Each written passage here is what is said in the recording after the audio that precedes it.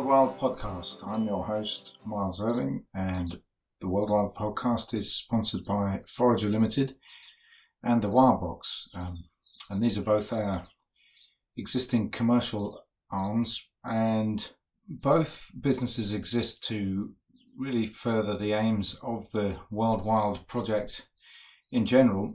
And that aim, quite simply, is to restore vital connection between people and landscapes. But it's quite a broad concept of landscapes that we have. I'm not just thinking of soil and geology there. As our guest this week, Jules Pretty, points out, the landscape is an all-encompassing concept. And when I say landscape, I'm thinking of the biology which it supports, and the social life which landscape supports, and not least, in amongst that, the bodies of human beings. So with that in mind, it's quite a broad range of topics, you may have noticed, with the guests that we're having on the World Wild Podcast, and that's a deliberate thing.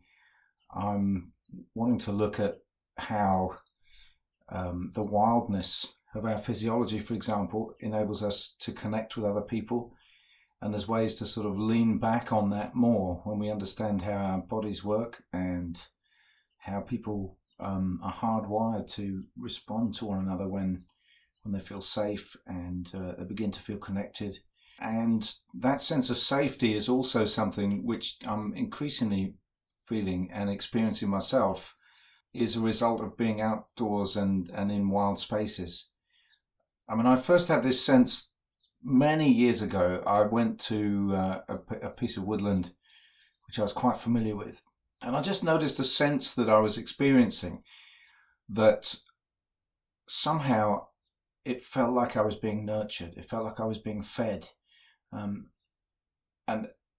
that was just an attempt for me to describe what I was experiencing. I couldn't really explain it or substantiate it, but I just felt like it was like almost a baby at the breast or something like that. I was being fed something by the space around me, but perhaps by the trees or something like that.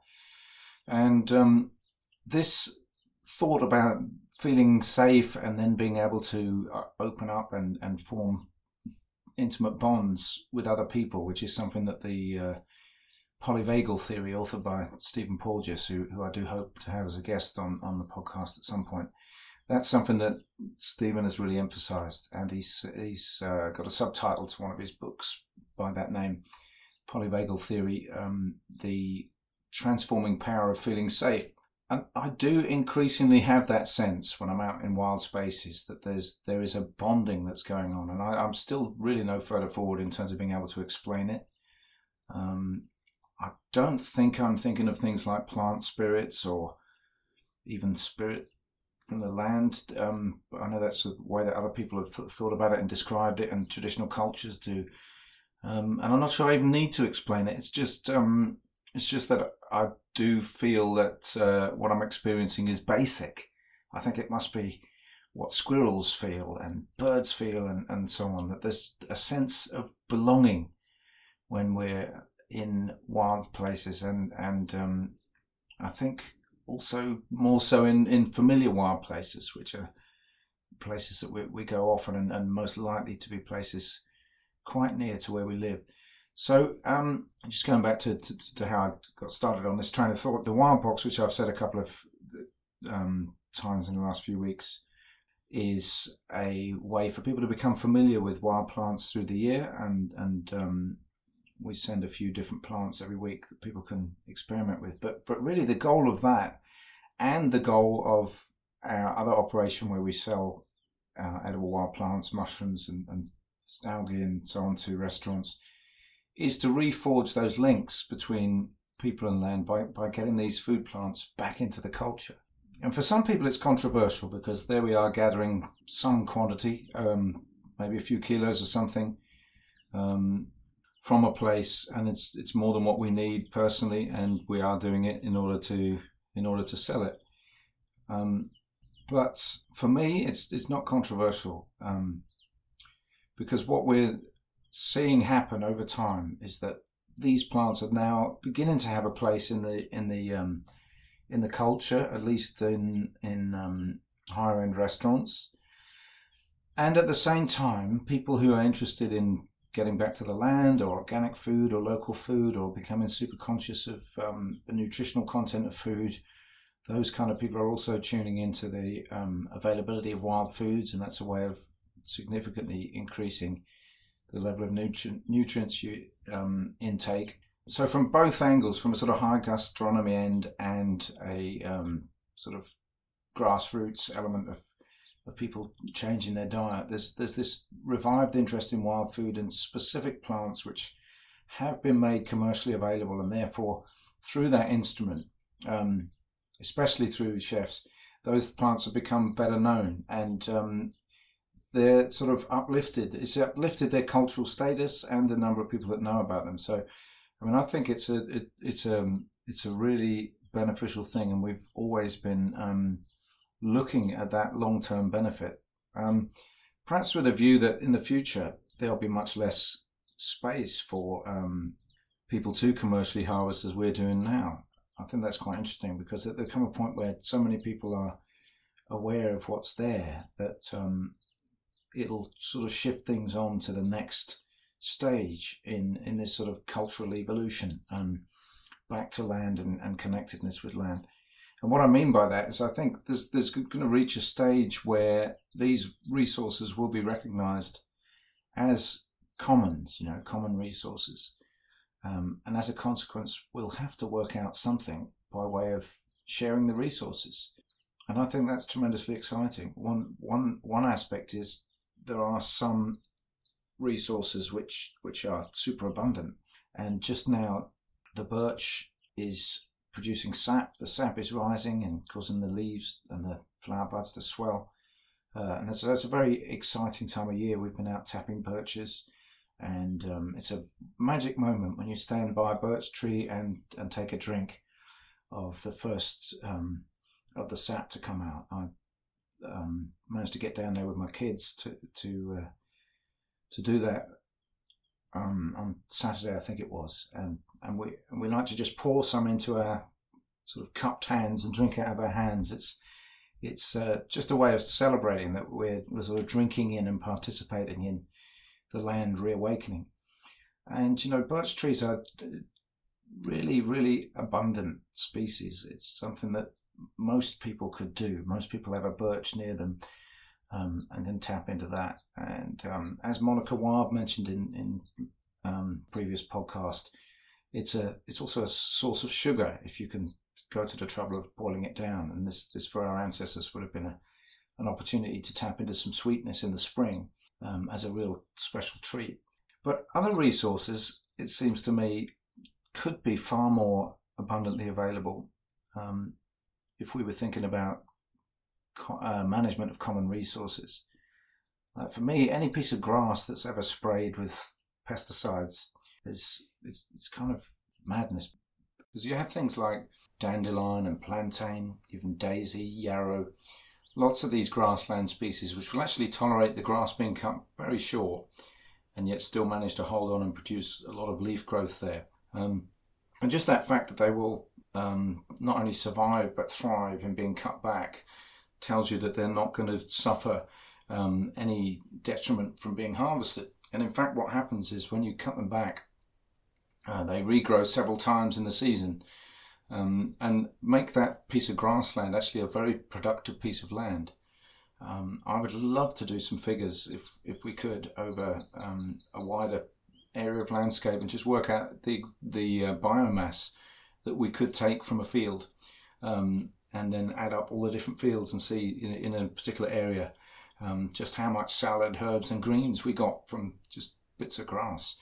And obviously those bits of land are supporting various different kinds of biodiversity, unlike an area that's being industrially farmed, where in many cases there's just a single harvest. At the end of all these inputs, you just cut something and that's the end of it. So very productive areas such as grassland, for example, could be more productive simply by people, A, not spraying, and B, actually harvesting the stuff so that it regrows and increases how much biomass is produced on that piece of land. And then there's other areas which are less common habitats. Some of the coastal habitats, many of which have been swept aside in terms of their productivity of plants. A lot of the sea defences have destroyed sea kale colonies in many places. A lot of land has been drained to allow an increase of the amount of agricultural land. So areas like the fens and the salt marshes around East Anglia. I do wonder whether in the future an increased demand and interest, not just for wild spaces, but for wild foods of all kinds. I mean, for example, those fens used to support massive populations of wildfowl and eels and reeds and all sorts of other plants that were used for craft. And the salt marshes obviously produce a lot of biomass of edible wild plants, and again wildfowl and reeds, similar kind of things really. But I do wonder whether the economic value from all of these things being used, even if that economic value was conceived in a more ancient way, you could say, by just units of food rather than units of exchange with the food plants being sold. But once there's a restoration of a really strong culture of wild food and the use of wild resources generally, I do wonder whether if somebody doing the maths wouldn't realise that a salt marsh was actually a more productive landscape on balance. And so I can see there being a change in land use as a result of an increased demand for wild plants. So whilst in the short term we might find that there's not so much to go around, this in the future that we are sort of dreaming of and envisaging would mean more wild land, because there's more benefits than just the sort of leisure benefits, which, I mean, they're obviously great. It's great for people to be appreciating a walk in the countryside. But if we saw that space as being something that produced food as well, there would be more reason to move agricultural land back into wild land, which is more biodiverse. And on the other hand, I can see, I mean, from several directions now, there's it looks like the end is nigh for the world of pesticides and agrochemicals. Fertilizers, as we know, destroy the biodiversity of the soil, and they cause runoff into rivers, which taxpayers pay vast amounts of money to clean up. This is the sort of thing that I guess this week Jules Priddy has written extensively about, particularly in a great book of his that he wrote back in the 90s called The Living Landscape. So yeah, pesticides and fertilizers basically causing pollution, pesticides causing massive reductions in biodiversity in terms of insect populations, just to mention one, but also the toxicity of pesticides just in the air or residues in food being much more of a danger to human health than we'd previously thought.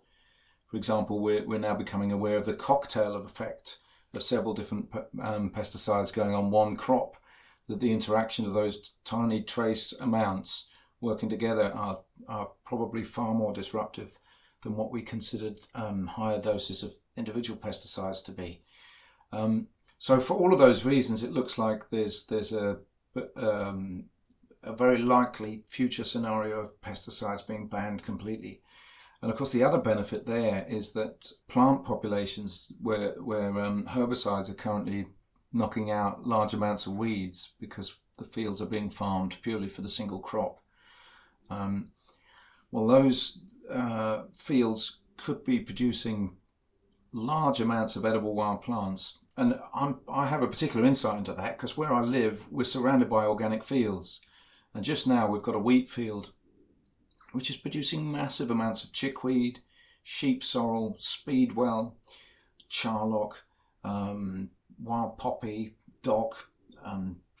Those are just the ones that immediately spring to mind. It's a very biodiverse field, and because it's been farmed organically for a number of years, the seeds in the soil are probably much more than in a conventionally farmed field as well. And we do harvest some of those plants and give the guy that farms it some money for each one that we harvest. But I can see that being much more of a thing in the future, where there's more of an interest in these wild plants, whether people collectively have an arrangement with local farmers to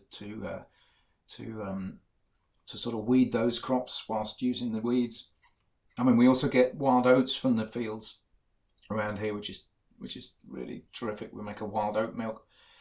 So that is another area where a greatly increased amount of wild food could be available with a change in farming methods. If every field was organic, there's a vast amount of biomass, just a huge biomass of edible wild plants that would be produced. Yeah, I mean, those are a few thoughts about how this landscape connection could actually change land use quite tangibly as people become increasingly involved in harvesting the edible wild plants. So now I just want to lead up to actually introducing this week's guest, Jules Priddy, with a bit of background above and beyond what I'll say just before he comes on. So Jules has written a number of books, as I've mentioned. There's this one, The Living Land, which is a real manifesto for sustainable agriculture and looking at how, if we see things in terms of multiple benefits, which is actually a kind of ecosystem way of looking at things. You know, an ecosystem provides multiple benefits to multiple species, in fact, as well as multiple benefits for individual species. Whereas conventional agriculture is just looking at one benefit, a singular output. So it's a kind of mechanistic view. Jules makes a fantastic case for how social benefits and local economic benefits and benefits of biodiversity, benefits of human health, that he does his best to assemble a kind of a full spectrum picture of benefits, basically from a more biodiverse agriculture, a more labour-intensive agriculture, to basically provide a route for more people to be involved and the production of food to just, well, all round, as I'm trying to say here, more beneficial. So that's a tremendous piece of work, but out of that has come a lot of subsequent research, and Jules touches on that in the podcast where he talks about just how many people in how many different places are working on developing techniques of sustainable agriculture. I mean, it's a challenge for me. I will say that the perspective around sustainable agriculture is perhaps working at things from the opposite end to where we're looking at.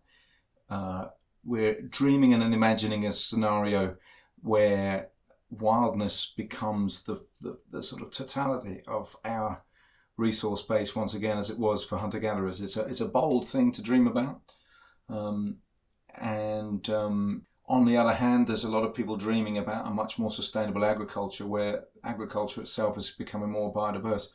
So perhaps in the end, you'll see that there's a slight difference of opinion in the podcast about whether agriculture is per se a negative thing, or if it's just a question of definition.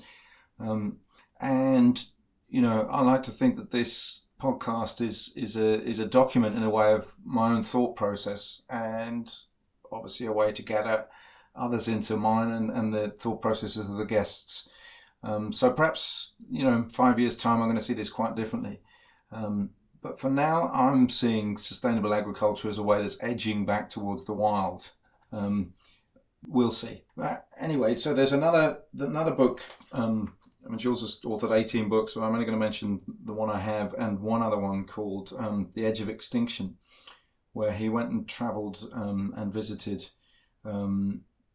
people on landscapes that still have some kind of land-based culture, which he sees as being under threat.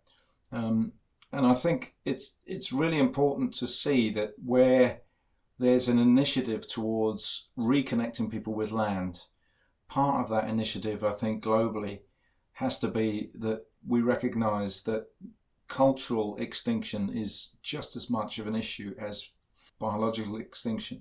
And I say that because where people have managed to live with intimate bonds between themselves and landscape, with reciprocity, so that basically there's a functional joining between people who inhabit a place and that place, you know, It's something that benefits both the people and the landscape and the biodiversity there. Well, that thing in itself being under threat is incredibly serious because we need to know how to live on land and it promote the well-being of both us and other species. So, I think the work that Jules is doing on all the different areas is shedding some really important light on what we stand to lose and also how we can initiate new ways to connect people and land. So without further ado, I'll move on to introducing Jules. I'm now going to welcome this week's guest to the World Wild podcast. It's Jules Priddy, who is Professor of Environment and Society at the University of Essex. And also a prolific author. I'm not going to attempt to read out the long list of books that he's published, but suffice it to say they're very inspirational and they cover a variety of topics, including sustainable agriculture, traditional ecological knowledge of indigenous societies, and more recently health benefits to people of being in green spaces. I mean, that's a summary of also his academic work, which covers a lot of those areas, and I think Jules is particularly involved in researching and providing a very strong case for how good for us it is to be in green spaces. So that's a brief summary. If you would like to know more about what Jules has written, then just go on his webpage. There's an exhaustive list there. So welcome to the World Wild podcast, Jules. Thank you, Miles. Pleasure to be with you. I hope you're happy with that summary there. I mean, I just think a briefer summary would be that you basically write and research the relationship between people and land. That's right. Yes. Yeah, I mean, I use the term land in the very broadest sense. The planet is our land beneath our feet, whether wet or dry.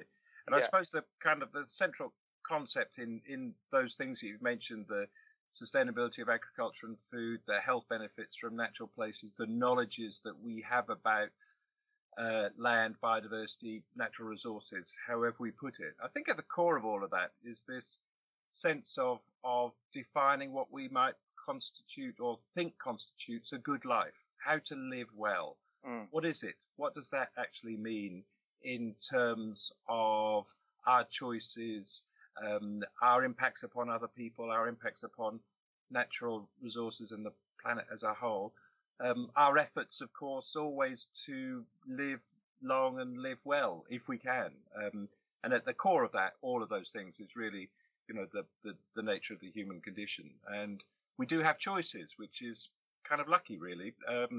But the choices that we at the aggregate level, certainly across the planet at the moment, are putting many things under serious stress and threat. And I think a core kind of normative outcome of a lot of our work would be that we have to make some pretty serious changes and pretty soon as well to prevent long-term negative impacts. Yeah, I mean, the more I think about this stuff, the more I've started to think in terms of there being, a severance of a bond that used to exist between people and landscapes. A bond that was almost like an umbilical cord, that we were joined to the biosphere in really practical ways, but also kind of emotional ways that involve kind of reverence and celebration and so on. And, even our food ways having changed so much so that now, what we imbibe is not dictated to us by what's actually growing in our environment from the landscape as we find it, but it's dictated to us by market forces and industrial food manufacturers and so on. And in all these respects, we've just basically severed a bond. I don't know if you think that. I completely agree. That's a good word. In the thinking about kind of cultures and societies, we quite often use this term social capital to describe the relationships between people, the beneficial capital that's created, the trust, obligations, reciprocity, the institutions that emerge. And in that, we do talk about bonding social capital as well as bridging social capital, which is just the the investments we put in each other in order to create something that gives us a long-term benefit. I think we can use the same term in terms of our kind of bonding relationships with nature in the broader sense, or the specific components, whether plants or animals or pets or wild things or your garden or your farm or the marsh or the mountain. And I think it's interesting then to speculate as to whether those have declined over time as countries have become affluent. I think they probably have.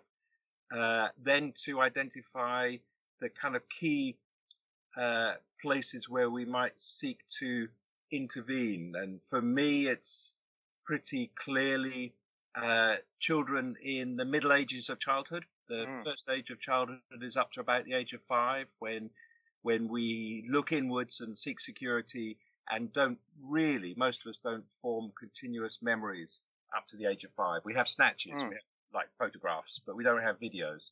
And then from the ages of about 5 or 6 to 11 is the middle age of childhood. And that's when we start to remember continuous events. So we remember a picnic under an oak tree on a sunny day. We remember a visit to the beach. We remember climbing a tree and falling out of it. And for me, forming those memories that relate to activities in nature during that period is completely critical, because otherwise, when we grow up, we don't have those kind of stories that bond us to place and to ideas of nature, which would then lead us to caring enough to change policy or change behavior or put pressure on political and social systems and institutions to change the way that those are configured. So I think the childhood is a critical component of all of that as a starting point. And then the second bit I'd say would be, and then comes the key question of how we live our lives, where we are at the current point we find ourselves in. What choices do we particularly have over consumption patterns? The problems that the world faces are not to do with numbers of people. They're to do with the impact, the aggregate impact of consumption patterns. And sadly for the planet, we find that larger numbers of people are converging on the kinds of consumption patterns in affluent countries. And there's plenty of evidence to show that although we have over the years, and most affluent countries show this pattern, become richer as measured by GDP. So each person has 3 or 4 times as much GDP or stuff as they did 50 years ago. But on average, in the UK, in Japan, in Europe, in North America, in other affluent countries, on average, life satisfaction or happiness or contentment, however you might want to measure it, is pretty flat. We're not happier than we were in the 1950s, but we have lots more stuff. And so it's a little bit of a myth that we may well have at the collective level bought the idea that having lots more stuff makes you happy. Having some stuff is great. I mean, you want a house and you want food and you want security and you want water. So having more stuff when you are short of it or don't have it or are poor is really important. But after a certain point, for most people, the well-being that we feel comes from doing different things. And of course, there's a long way around to saying, and for me, it's about relationships with natural places, with nature, that some of which produces food and some of which produces birdsong and flowers and sunshine, and gives us a kind of way of pointers towards a way of living that can lead to greater well-being. Yeah, exactly. And I mean, I think the issue with why this stuff doesn't work, why all that consumption doesn't work, is just to stick on that term, bond or bondedness. In the past, these cultures, everything you had would have involved some kind of ongoing reciprocal relationship with other species or bits of the land or other people. You just wouldn't get any stuff that didn't involve that kind of interplay, that wove your life into the fabric of other lives or the land itself. And I'm more and more convinced that it's that responsive and reciprocal relationship to an actual specific landscape that created that situation. And conversely, the fact that what we consume now just doesn't satisfy us is because it doesn't have that relational component. Yeah, I think that's very. I go with that, and I think that's very wise as well. I think that the key word, as you say, is about kind of reciprocity. It's the reciprocal relationship, and then the obligations that come from that. And if you talk to hunters in most cultures, including people who hunt in industrialized countries as well as developing, that most will, not in every case actually, I can think of exceptions, but in most cases people will approach the landscape in a very humble way and will say, if you don't think of the animals in a particular kind of respectful, supportive way, then there's no way they're going to give themselves up to the hunt. You won't be successful. That's an extraordinary idea, that the animal gives itself up to the hunt. Very common, very common view. And if you're unsuccessful, it's not the animal's fault, it's your fault, because you've approached it with either a kind of sense of arrogance that this would be successful, or you'd get a large animal, or you'd get several things rather than the one thing.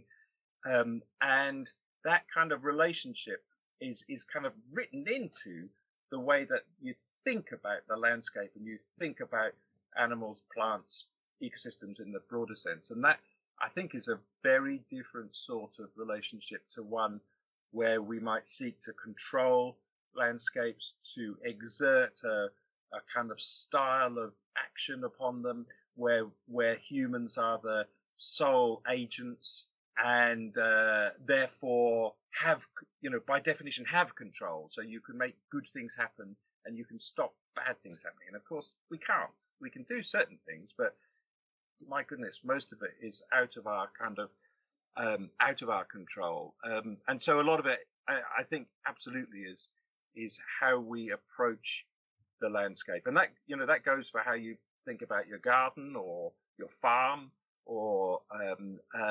non-managed landscapes that you care for.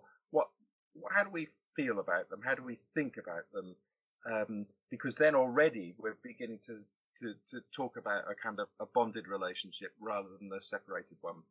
I think that offers kind of really interesting opportunities, actually.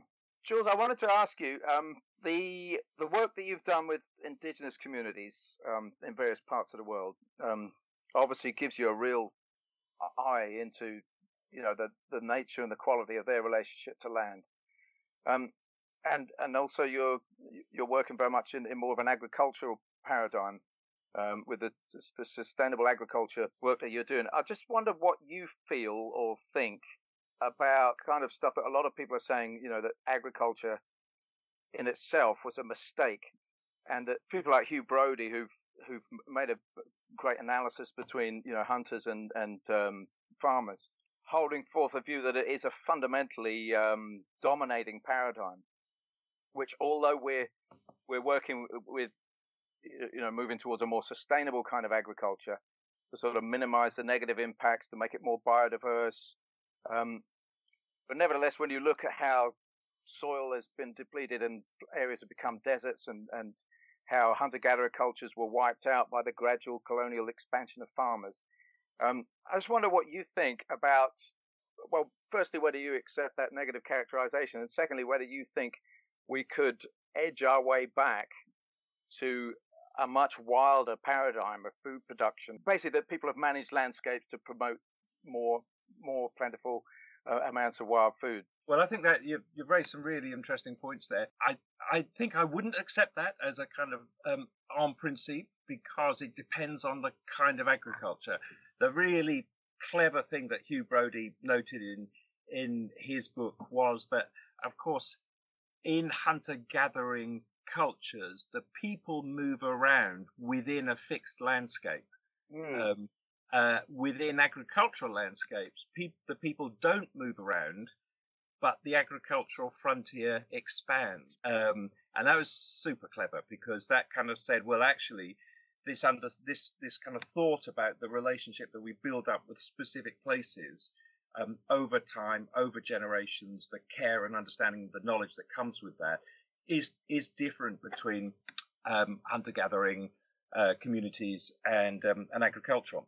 However, what I would say is that there's been a particular pattern of agricultural development in recent history. And it would be an error for me to say that's the only pattern that pertains, and therefore that's the one that defines agriculture. Agriculture is a form of a way of managing the landscape to produce food. All hunter-gathering communities also manage the landscape. I mean, there's anywhere that looks untouched and kind of solely wild, as it were, is not. You know that. I know that. The people are in there amending and changing the landscape. They change it by affecting the animals in there. If you take top predators out, as we know, when wolves were reintroduced into Yellowstone, for example, it changed the nature of the willow trees and the marshes along the river because the wolves changed the deer, which changed the landscape. So we're always intervening. Humans are intervening, as indeed every other kind of animal and plant is intervening and trying to succeed. And those interactions, what we see is an emergent property of those interactions. So for me, agriculture can be different, and it can do different things. And one of the, and there are many historical examples of highly productive, sustainable agricultural landscapes that I would say are not destructive. The recent models of agricultural production have produced, in most or many examples, very high, to use a kind of economics language here, negative externalities. They have externalized the costs of production by impacting upon other systems, ecosystems and social systems. And I have a phrase that I use, which is that we pay 3 times for our food. You pay for it at the till, you pay for it a second time through our taxes and how they're used to subsidize and support different forms of agriculture, and you pay a third time to clean up the mess. And so food often looks cheap, but it isn't cheap. We kind of hide those costs. So a fault of many modern industrialized agricultural systems is that they have high hidden costs. And the thing that's been happening with great interest in recent years has been the expansion of lots of different forms of sustainable agriculture.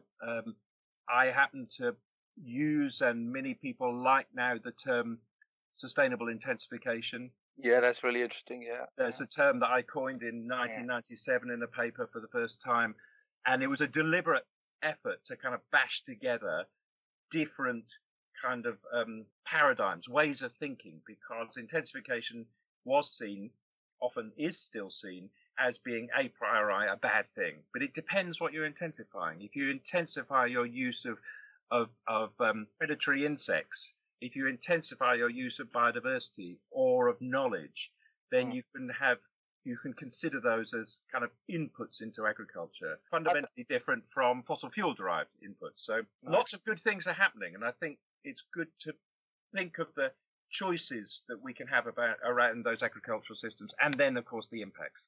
I've just dug out a quote which kind of says what you just said there.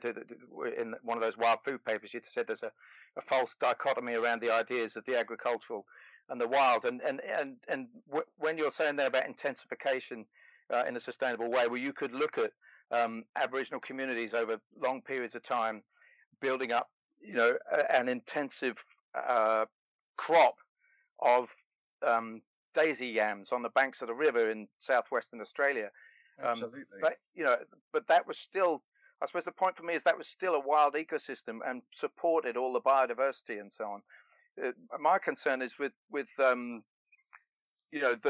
there is, to me, I do have a negative characterization of, in my mind, of agriculture per se, because I think it was a move away from a biodiverse landscape, and it was a move towards domination and rather than reciprocity. So it was like, we need to guarantee our food because we're not no longer trusting that the landscape as it is can sustain us. And when I say the landscape as it is, obviously that's allowing for the fact that these were highly managed wild landscapes.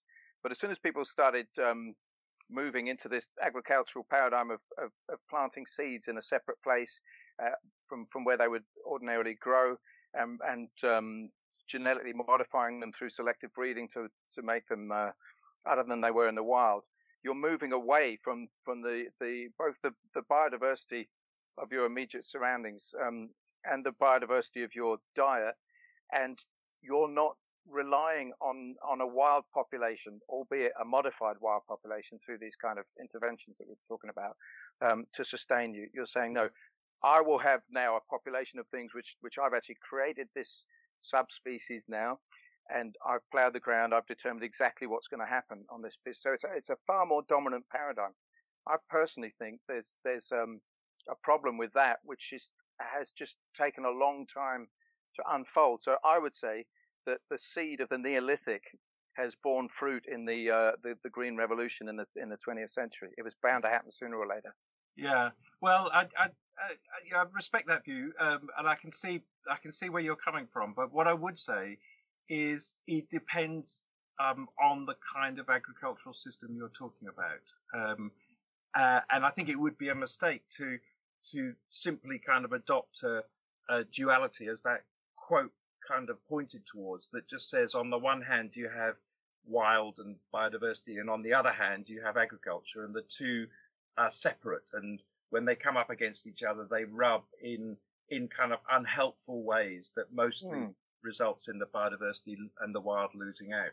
Now I think of lots of examples where that has happened, but what I would point towards is a kind of slight optimism around this notion of the spread of sustainable intensification, the spread of different ways of farming, high levels of biodiversity. They make use of lots of components of ecosystem services, and do this through, and this is a term that we've used, do this through redesign, where you think fundamentally differently about the landscape. In fact, there's a very nice framework that was developed by Stuart Hill in the 1980s in Australia, which we've used recently, called efficiency, substitution, and redesign. And the efficiency is kind of, you could say that's the sort of light green stuff. That's where you just, use stuff in a more targeted way, but you've fundamentally still got the same system.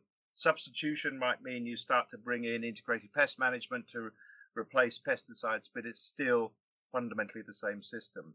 The third stage is redesign. It's where you just sit down and say, how can we make one component benefit another component, and how look at those interactions, and at the same time maintain the high levels of natural capital that we want. And of course that's intervention. Of course that's changing things. But could that mean we have more bees and pollinators, more birds? Could that mean we have high quality soils? Could that mean that we have diverse landscapes? Yeah, well, I can point to lots of examples where that's beginning to happen. So, they're not happening by accident. They're happening through direct agency, through people trying to do things differently. So, I'd accept your basic premise, but I would have a large footnote to it, which would say, yeah, but there's some really interesting stuff happening now. And it's been building up over 20 years, some of it rather quietly, some of it in rather kind of small numbers of farmers. But we're now at a stage where there are a number of significant large-scale activities. And by that, we published a paper in Nature Sustainability last year on this, where we looked at 47 projects or programs or initiatives where the impacts were at a scale greater than 10 to the 4 farmers or hectares, in other words, above 10,000. And in other words, those are kind of not accidents. They're real deliberate efforts to change the fundamentals. And I think if you get to the fundamentals, then some interesting stuff can happen. Now, I'm not guaranteeing where we get to. It could all go badly wrong. It could remain troubling and difficult. That's at the agricultural end. As we hinted at earlier in the conversation, if there were another set of conversations around changing our consumption patterns so that the draw on the agricultural systems that largely feed the world was different, the kind of market signals largely, then we would be producing different things in different amounts that could also have a positive benefit. There's another argument about not wasting so much. So there are a number of stages in that kind of that chain from land to plate where we know we could make some really big changes. But I would also be kind of quietly optimistic that there's a lot of good things happening, and landscapes that have many components that one would call both wild and farmed or deliberate or gardened, or that sort of language around choices of the things within it. Yeah, I mean, just to be slightly with a dog with a bone about this distinction, though, between the agricultural management of land and what our hunter-gatherer ancestors would do, because I think we both agree that there's very much intervention going on. I'm just trying to get to at what point did the character of that intervention qualitatively change? You know, I mean, it's fairly non-controversial that there is something called the Neolithic, and that period was the onset of something quite different in the relationship there. And I guess I'm trying to work with the way I see the heart of that former situation as being one of trust, and the other as being one of control. So to me, this idea of people rebonding with landscapes is that we once again begin to feel, well, actually we could lean back and trust that this enormously, productive and diverse and complex thing called a landscape does have the means to sustain us, rather than thinking that we need to sort of give it a half Nelson and say, you better give me something to eat, which I personally feel that the agricultural thing, that's what we're talking about. It's like it has to be our being the driving force, as it were. Now, I love in what you've said about the redesign thing, because it seems to me that that's where the two can meet, because that design, in paying attention to insights that perhaps we have and our ancestors didn't, in terms of the way that complexity works within the ecosystems, that we could see how we could actually tap into those relationships that give rise to productivity within an ecosystem. And that redesign thing could be moving us back to the wild, but that's I guess what I'm hoping for. So I mean, I'm looking at all the sort of agroforestry movements and the kind of things that you're talking about there with great hope too. But I would hope that they bring us back into a place where we're surrounded by wild stuff that we've had a role in. To me, it's like, let's rediscover an ecological niche, which we currently don't have. What we have is us as a pathological presence that is scuppering everything. But is there a way that we can get back in? Yeah, I wouldn't put it quite so quite so starkly as that. What climate change is pretty much scuppering everything. I mean, yeah. Well, I think where I'd be coming from would be trying to use a sort of a both and language rather than an either or language. So a notion of and I can see where you're coming from when you say we need to go back to the wild. I certainly would love a much wilder landscape, a more diverse one, a more mosaic style landscape with more components. We know that's good for the things that we see as wild, the birds and animals and insects and plants and everything that goes with it. But I try to create a kind of language which talks about going forward. So we have what we've got.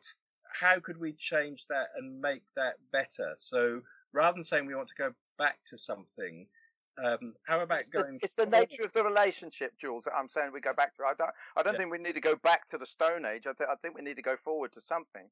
But it's like a situation in which we trust rather than control. And we're part of rather than being, sitting on top of. Yes. Yeah. And I mean, and it and it certainly is urgent. The the amount of time people spend in nature in affluent countries has on average declined. The amount of time that children spend outdoors in those middle ages of childhood has declined. The kinds of food that we're eating have changed. The landscapes at the aggregate level are fundamentally different, and there are many important ones that are still under threat and still being damaged without the appropriate protections. So at the planetary level, we've just had in this country, haven't we, the hottest 8 or 9 days in February on 20 degrees, which has brought on a quite extraordinary spring with all the trees in leaf, not all of them, but most of them in leaf already, and it's only March.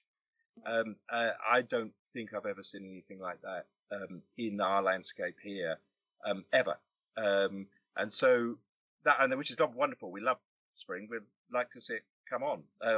But actually, the fundamentals, the underlying things, are worrying. So there's no question that these are critical and important questions to ask. For me, I'm trying to kind of bring along a range of views and seeking seeking a comprehensive language, but also examples that you can point to. So this is not just kind of myth making and hope and crossing your fingers and so forth. It actually says, look, there are examples where we can do some of these things, where you can redesign and change landscapes, where you can redesign ways of living. Back to my original point, what constitutes the good life? What is it we want to do? And what is it we should be doing? If you look at the aging communities in Japan, Japan has the largest number of centenarians.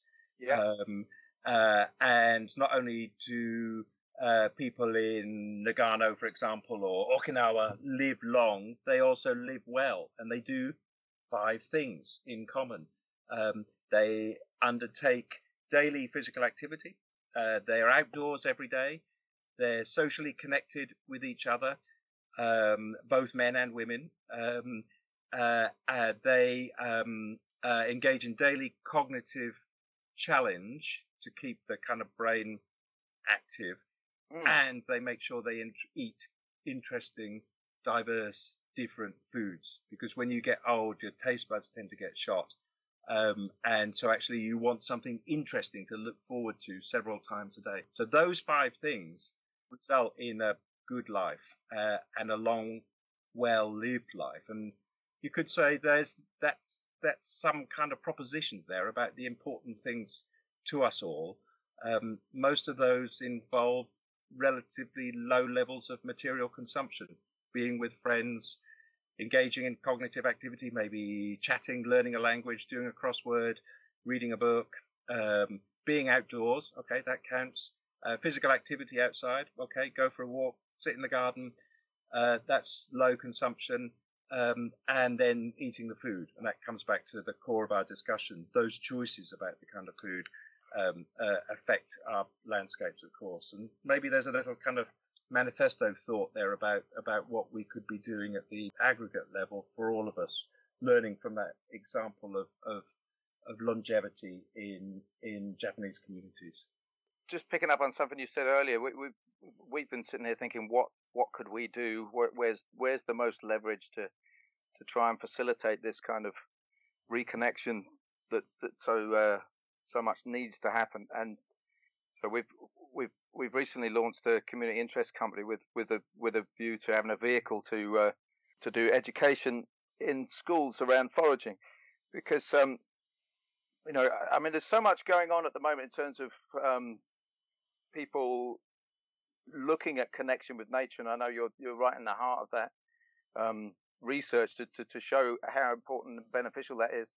I just personally don't think it goes far enough, because in the end, for a lot of people, what they're doing is connecting with nature imaginatively, which I think is great. But to me, when you look at these traditional societies, they were very, very practically connected with the landscape because they depended on the land for resources. So they had to work in that way for their food, their fiber, their medicine, everything. So I'm really excited about the idea of children beginning to conceive of a landscape as a thing that gives them food, and that they develop memories not just of seeing and hearing things, but of tasting and smelling and eating and preparing meals. And I agree. And I've just picked up off my shelf that's sitting in front of me here is Isabella Tree's book called Wilding. You and many listeners will know well from their farm at Knepp in West Sussex, and that shows the outcome of a kind of bold experiment, that you can do something very different in the landscape and still call it farming, but the outcomes can be really substantially different. If you can do as you've just described, link that up into people's understanding of those landscapes and their choices, and a theme constant in all of this is children again, so that they can see what's possible, perhaps may be inspired, perhaps would study more of this, or at least kind of think about what's important in the world in a different way. And then, you know what, that's a pretty good start, actually. I think we'd be thinking we're moving in the right direction when that sort of thing is happening. I think we'd be putting roots back in the ground. I think we would indeed. It's been great to have you, Jules. People can check you out on your website, right? And I'm sure people are going to be wanting to read some of your wonderful books. So thank you. That's very kind. Yeah, there's a whole range there, as you pointed out earlier on, and a real pleasure to talk, and good work on keeping up the importance of food and wild food, and thinking about our relationships and our bonds, as you were saying, with the landscape. Really, really supportive. Thank you, Jules. Thanks a lot. So thank you for joining us for this week's World Wild podcast. You will, of course, have noticed at the beginning the introduction was much longer than usual. That was largely determined by Jules pretty being a bit pressed for time this week, so he could only give us about half an hour for the interview. But it did give me a chance to catch up with sharing some thoughts about where I see the reconnection of people with land going in future as regards to the role of wild foods, and also to just fill in some thoughts about the aims of the podcast. As ever, we'd encourage you to rate us and leave us a good review if you like us, and also to visit our Patreon page and consider supporting us for a few dollars, pounds, or whatever your local currency is, because that will enable us to produce more and better content. So that's it for this week's World Wild podcast.